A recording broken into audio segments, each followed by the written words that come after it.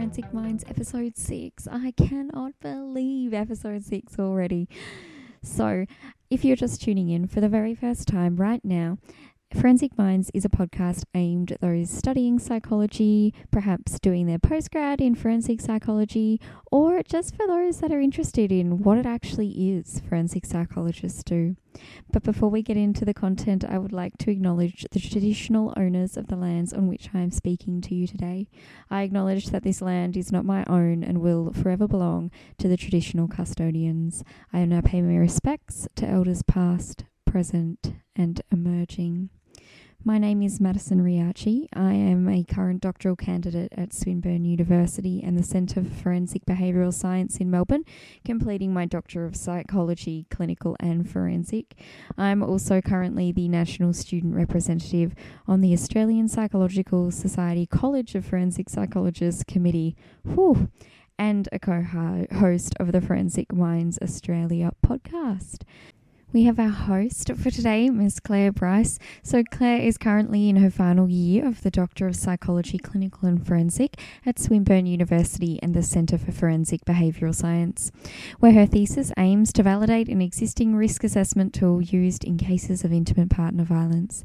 Claire completed her undergraduate and honours degree at La Trobe University and has worked in community corrections, forensic disability, homelessness, and alcohol and other drug settings. Her course placements have included Forensic Care, Cariniche, and GEO. Claire is currently the Victorian Student Representative for the Australian Psychological Society College of Forensic Psychologists. And and our guest for today, we have Ms. Hannah Levin. So Hannah has extensive experience and training in the assessment and treatment of child, adolescent and adults in clinical and forensic settings. She specialises particularly in working with youth and adults with complex trauma, substance use and past or present involvement in the foster care and criminal justice systems. Hannah incorporates a variety of evidence-based therapeutic interventions in her practice and places emphasis on a collaborative and strength-based approach with her clients. Now, that is enough from me. I'll see you at the end, but I will pass over to Claire and Hannah. Yeah, thanks for joining us today. I really appreciate you giving up your time, especially having just had a new baby not long ago. So it's really good for you to come and be here with us today. We'll get straight into it. So I guess first up question, how did you get to where you are?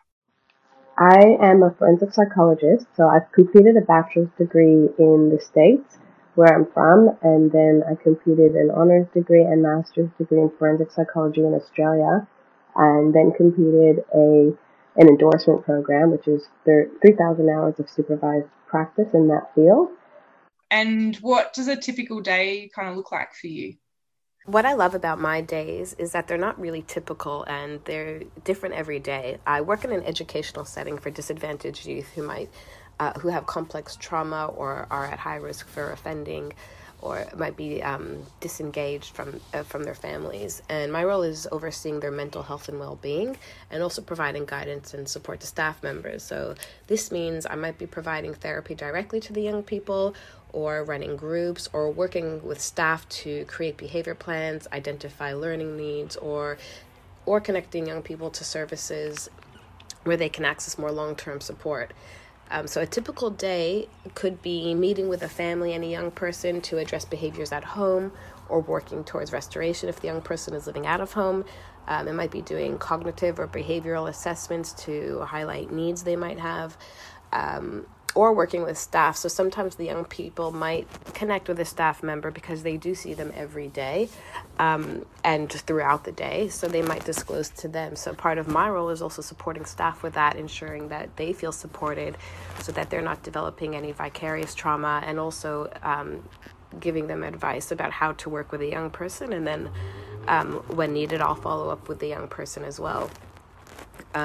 Working with young people can be really unpredictable, so they don't always want to talk, but I feel like there's always opportunities to connect, and that's really like the first building block. And that might mean visiting someone in their home to check in on them, which we really did a lot during COVID when domestic violence was on the rise, just ensuring that they were all in safe spaces. And which also can be confronting to see people in those spaces, or assisting a young person in court or visiting them in custody. I've attended a birth. There's all these different opportunities I've had as a youth worker and a psychologist. Or sometimes I would just play basketball with the young person and have conversations as we were going. I'm not good at basketball at all, but it does create that opportunity for connection and for growth. So do you have like a client caseload then, or is it kind of just whoever's needing assistance on the day, or how does that work? I have a client caseload, and what's been tricky with the type of youth that I work with, because their lives are quite chaotic, it's difficult to always focus on, discuss like therapeutic work or healing from trauma or whatever it is, because they have so many other things in their lives to manage. Yeah, and constant crisis, I imagine, as well. Yeah. And so a lot of it is sometimes getting them to a place of stability before they're even able to do that. But with the youth, sometimes they actually will tell me, I don't want to make an appointment. I want you to ask me if I want to talk. Like they would rather I just approach them on the day, which also means I have to gear myself up for like disappointment. I'll get shut down. Like, oh, do you want to talk to me? Nah, don't want to talk to you. Okay, no problem. Whenever you want, But that's kind of what works for the group that I work with. And so I do that because I can, but so I'll leave it quite flexible for them to speak to me. And a lot of times the focus is also on establishing trust and safety, because when the young person, it's not always the right time to work through really difficult things if they're not in the right headspace or physical space, whatever it is. So actually establishing trust is a huge thing.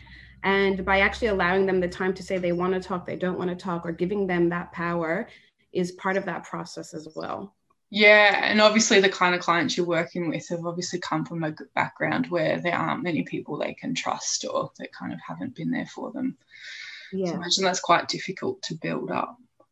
Yeah, it is. And I guess sometimes it can feel like, early on in my career, almost maybe felt like a bit of a punching bag, because I was a safe space. So a lot of the times the youth might take things out on me, and then it's also about like coming back from that, how to apologize, how to work through problems, and that's all part of also building trust and learning about relationships. Yeah. What would you say is the most kind of challenging part about that? I think for me, it might actually just be me and my headspace, because you'd have time, and actually the more confident I am, the less those rifts will happen. But it also matters on my headspace. If I can remember I'm the adult and I have to like take a step back and also be ready to talk to them when they're ready and on their terms.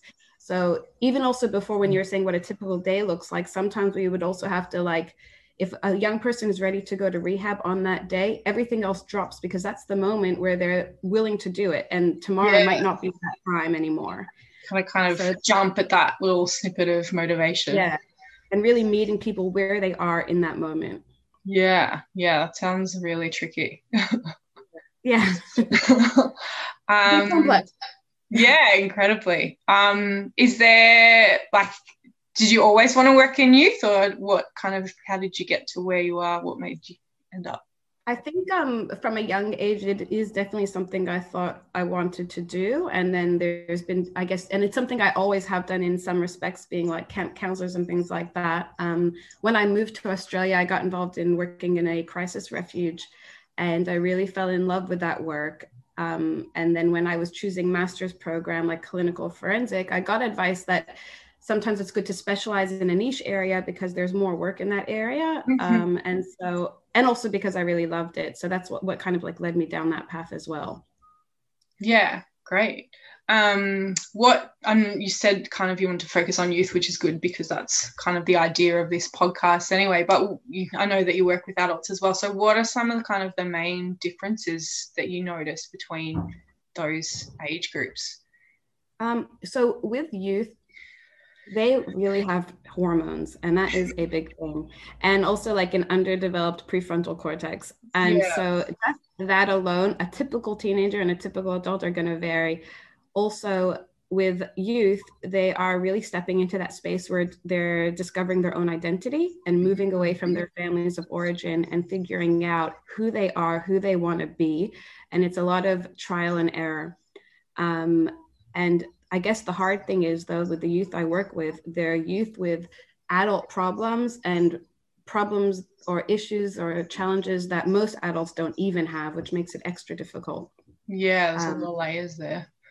Yeah, but also sometimes extra fun as well. Like working with them is really rewarding and can be really, really fun at times. And adults can be similar. I mean, I guess also what I try to think about is where the person is at. Like 60% of adolescents in out-of-home care have FASD, like fetal alcohol syndrome. Wow. So that, yeah, which is, it's a really high number, which is, you know, like really impacts the way that you work with someone. Yeah. So you have to consider, or whether someone might have a diagnosis of autism or ADHD or things like that really impact the way that you work. So rather than an adult or adolescent, it's also what they're coming with as well. Yeah. And what supports they have, and what supports that they might have around them as well. Mm-hmm. Yeah. And have you noticed kind of like what are some common ethical, I don't know, dilemmas that you might face in the youth space compared to adults? So when in my work, we have team meetings with all the staff, and part of that I brought in is to have a time when we discuss ethical dilemmas, because with youth there's so many things that could be looked at as crossing boundaries or stepping over the line, and it's important to evaluate that as you go, because with youth especially, and the way that they connect, it's something I feel like you need to be on top of all the time. Yeah, because they're also working on relationships. Early on in my career, but when I was a youth worker, someone actually left a note on my car saying like, "Oh, I really like you, here's my number." And rather than stopping that relationship altogether, like with obviously supervision, it's really I spoke to him about like what my role is and what his role is and how we can work together, because a lot of times when young people open up, it's their first time doing so, and it could feel very intimate. So it's really understanding that relationship, the limits of the relationship, and the difference between a trusting adult, a romantic relationship, a friendship, and really navigating all those different types of relationships. So rather than shying away from it, it's really like addressing it. And obviously, if, you know, that's not becoming clear, you'd take further precautions or, you know, put other things in place. But everything is really like a learning opportunity. Yeah, and especially in kind of, I guess, a youth refuge space, you know, a lot of them haven't really had boundaries before. They've been in really chaotic environments and they don't know what's appropriate with staff or other people or anything. So, yeah, it's kind of, I guess, a ongoing process to teach them what to do. Exactly. Yeah. And rather than looking at it like, I guess with a young person also, like with a very little child, you'd think, oh, why are they acting out in this way? And it's like a form of communication. And adolescents who haven't had that safe background or secure attachments are kind of going through that same process with adults that they've had in their lives. For sure. What do you have any other kind of examples of ethical issues in your role as a psychologist now? I guess also it's how much you share. I find myself that I might share more not personal things about me, but about my life with young people rather than adults, because it almost normalizes what average adult looks like, the things that they might have going on in their life. It might be normal to have a family, might be normal to own a car or things like that. But still like always keeping in mind, like what are the boundaries, what are the limits, what am I feel safe disclosing and what I don't. I guess also something that comes up a lot is the place that I work is quite flexible with how I work with youth, but you know, sometimes I'll go for a walk with a young person for a therapy session, or maybe attend with them like to court or something like that. And it's always keeping in mind, like, what is my role here? What am I, like, why am I doing this job, like doing this in this way, I guess, because it's not what maybe the role typically looks like. Yeah, it's sort of, I guess, a little bit more outside the box thinking.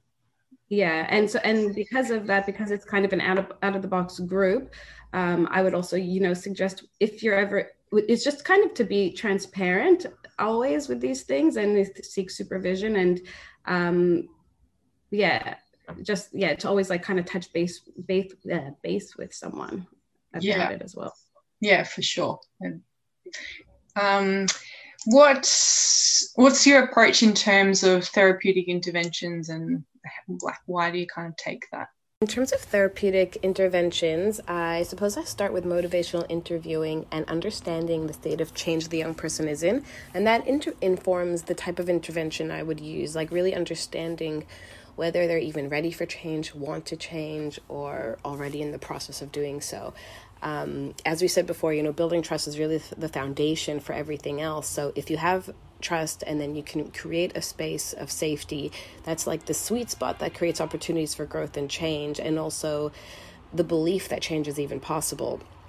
So I've been trained in trauma-informed care, which is just understanding the impacts of trauma on a person and how it impacts different aspects of their life. And so I use a lot of psychoeducation to teach young people about sex and drugs, identity, growth mindset, or making sense of the symptoms they may be experiencing with depression or anxiety.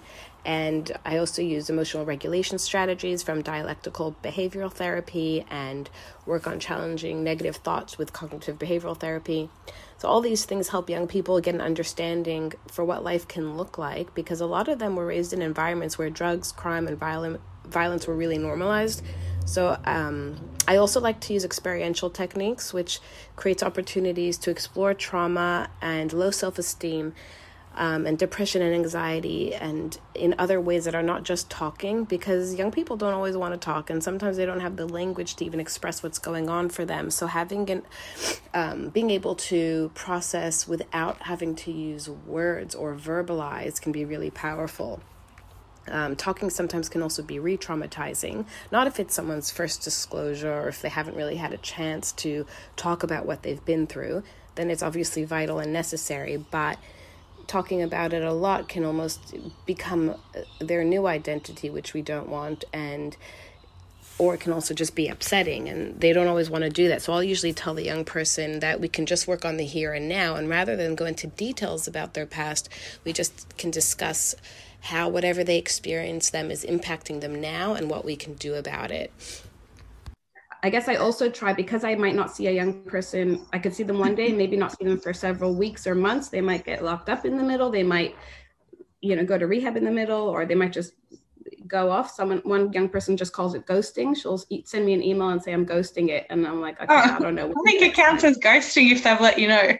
I know, but that's okay. I'm not going to tell her that. So, no, that's really it's nice. Yeah. They've found a way to communicate that they're not going to be, on board for a little while. I know. Well, actually, with that, she'll also sometimes say, "Oh, you're so annoying. I can always talk to you," but it's like an insult and a compliment. I'm like, okay, but I guess I try to make like each session think what's kind of like how to wrap it all up in one go, because I don't know what they're like, to just come away with something. Yeah. Because I don't know the next time I'm going to see them. Do you find that with young people specifically, they kind of have a lot more other services involved than what you would be used to in working with adults? I actually find adults and young people in the forensic system usually do have a lot of people involved, but with young people, you'll have, or what I found is you can have like mental health workers, and then people actually, who are part of, it was DOCS, then FACS, and now I think it's DCJ, Department of Community Justice, for young people who have been, removed from home or have trouble at home or having troubles at home. And so what we do is like, for that, it's really important, I find, to have like group conferences, so that everyone's on the same page and everyone can work together. And I do that regularly, even also with their schools as well. Yeah. And also making sure everyone does their part, because if you have too many people as well, then it just becomes no one's doing anything because everyone thinks someone else is going to be doing it. And also youth justice officers as well are often involved too. Yeah, so kind of really important to have that role clarity around who's responsible for what and who's kind of taking what on. What would you say has been the most rewarding part about working with youth? I guess the most rewarding is really in those small moments when I see youth acting like youth. I find really enjoyable when they can have moments where, you know, their problems aren't the biggest things. They can let loose and just, you know, have a good time. Like a few weeks ago, there was, you know, they were just in a room doing TikTok videos and it was just fun and easy. And, like, you really take those moments for granted because we don't see them often. Not often enough. Another one also, I was in, we took them to volunteer at a homeless shelter and they were giving out food. And one of them is like, we could only give each person one serving. And she had this moment of like, oh, this is why you guys have rules for us, because it wouldn't be fair, you know, if everyone got everything. And it was kind of like they have these moments of clarity, and it's just like quite innocent and really nice to see. Kind of see it from the flip side.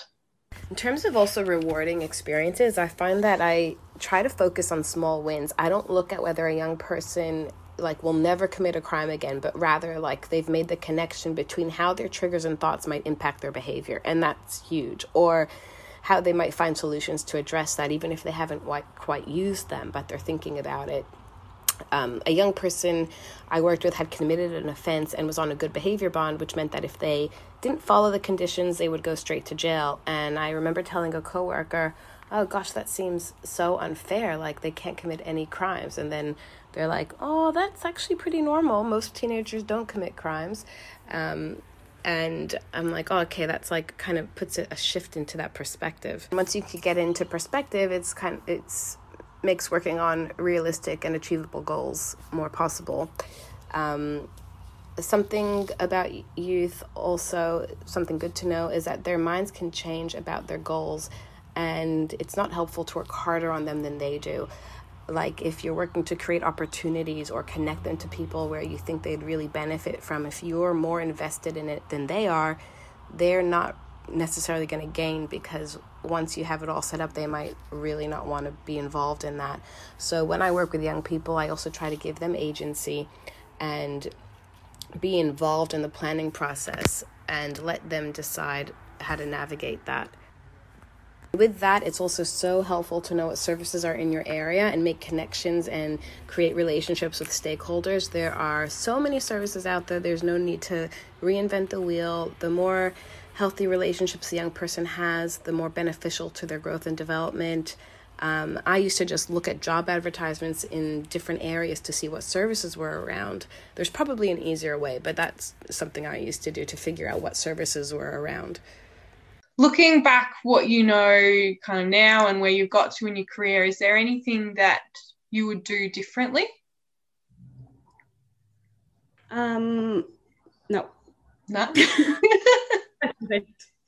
I don't think so.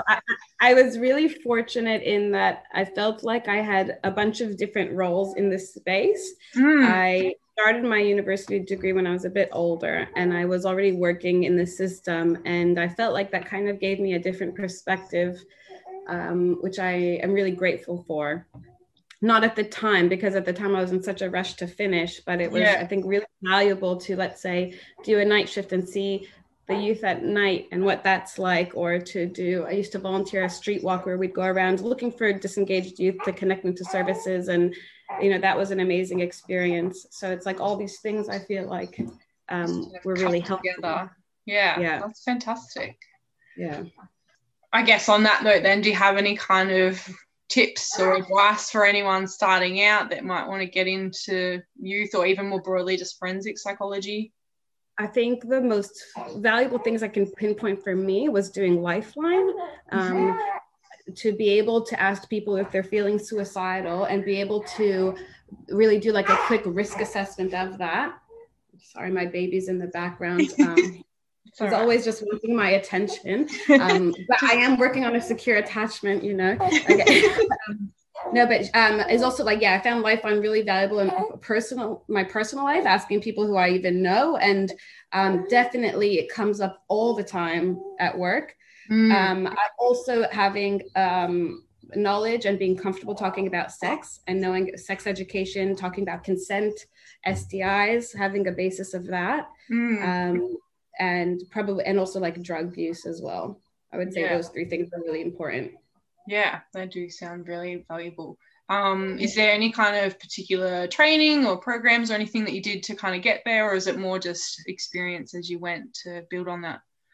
Lifeline definitely, and I did a training in all of those areas actually, which I think are really valuable. Yeah, great. But I think that's something that's like, as it comes up, like choosing professional development where you can really like something that you are interested in can benefit the people you're working with, you know, making it like serve multiple purposes. Also, in terms of working with young people, it's really important to know your own triggers or your sensitive spots. It's really easy to project and think young people are going through things when they might not be as impacted as you think they are, or it's really your own stuff coming out.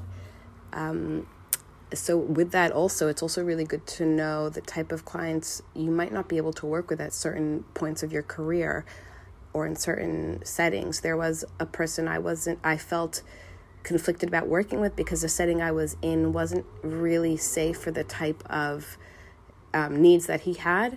And I felt very conflicted about saying no and mulled over it for a long time until I was able to say no to it. But it's okay to say no. Someone else can do that work. It's really everyone working together, everyone doing what suits them, because that will also suit the client. If you're not feeling comfortable working with someone, that's not going to help them, because there's already going to be a break in that rapport and relationship if you're not fully present and fully willing to engage.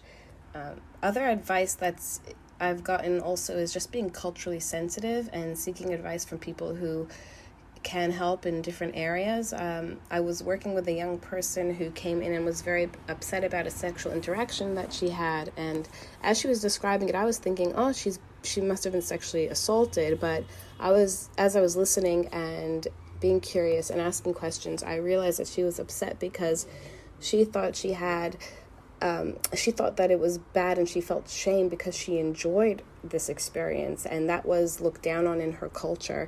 So it's also important not to make assumptions, because that conversation could have gone a totally different way, but just to stay open and present in engagement.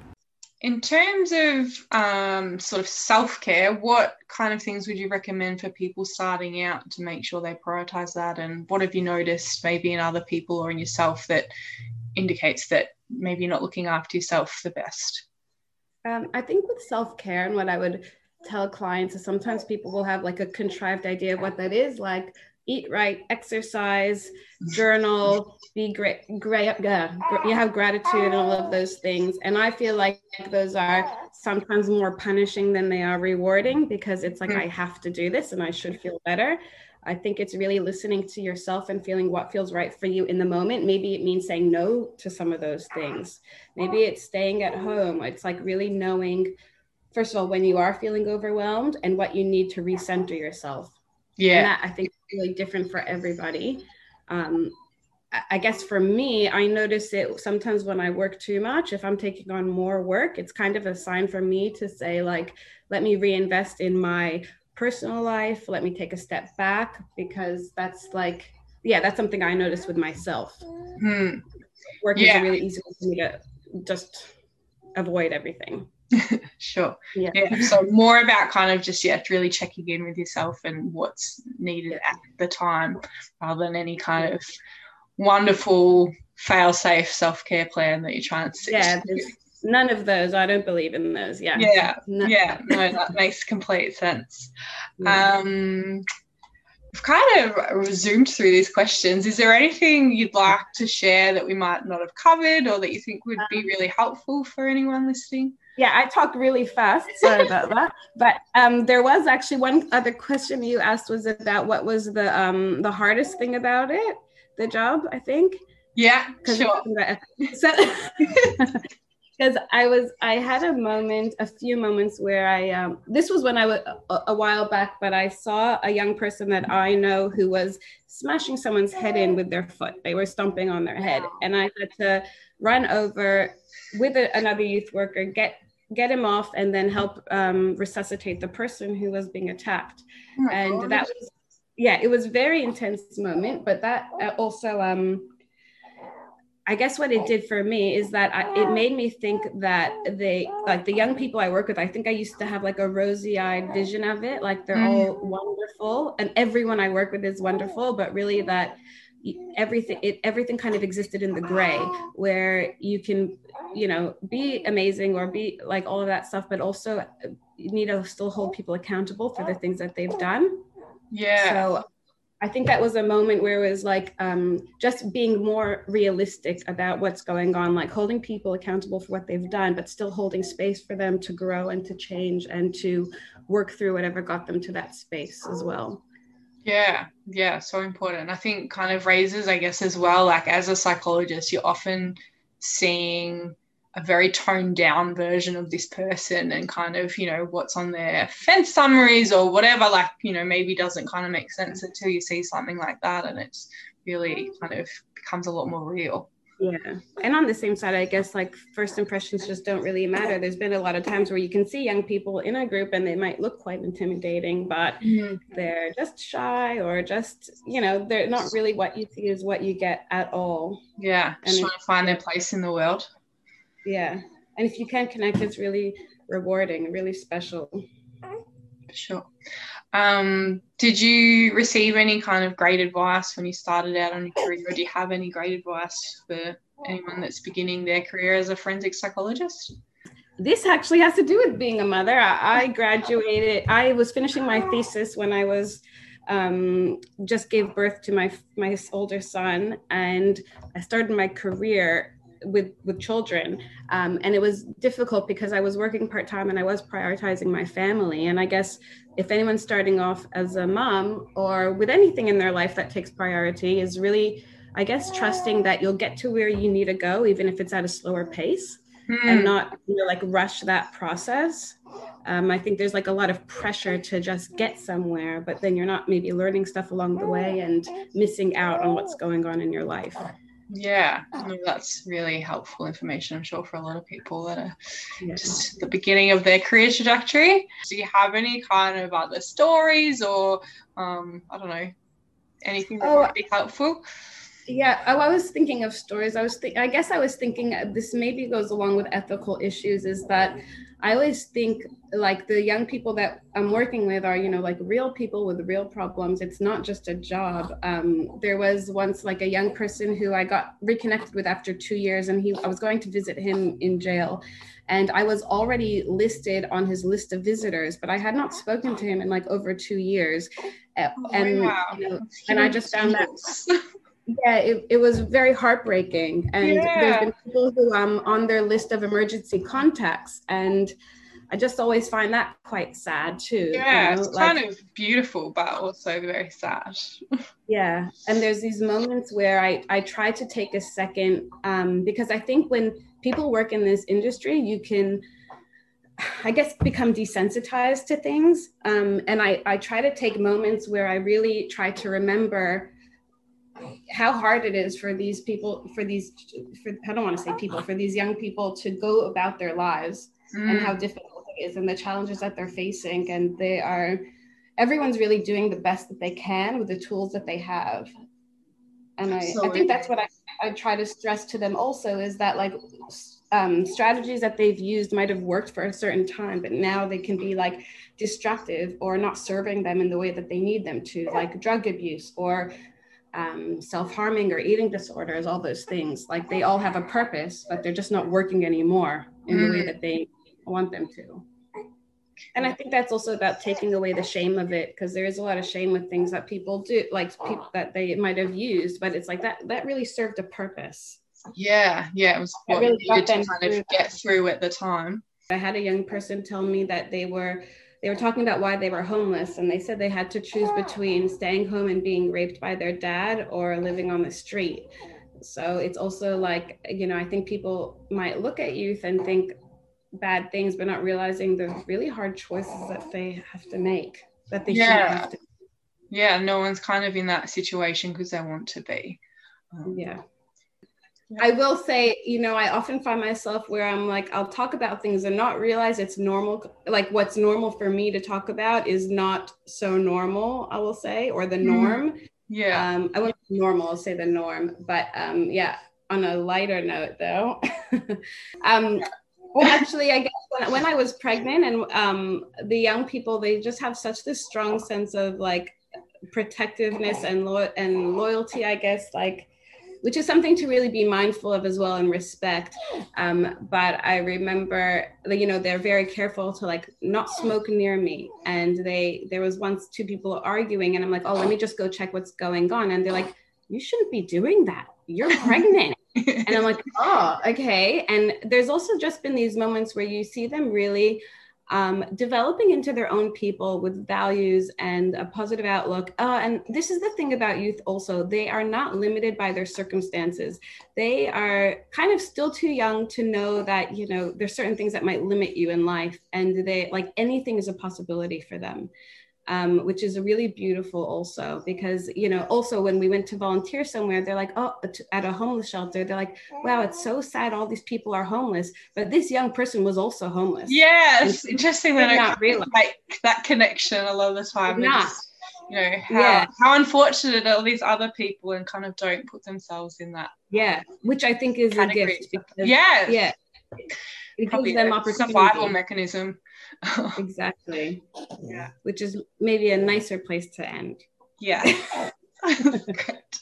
All right. Well, thank you once again for joining us. Really appreciate it, especially while you're on maternity leave. I hope that we didn't kind of take you away from your mum duties too long. No, she's right here with me.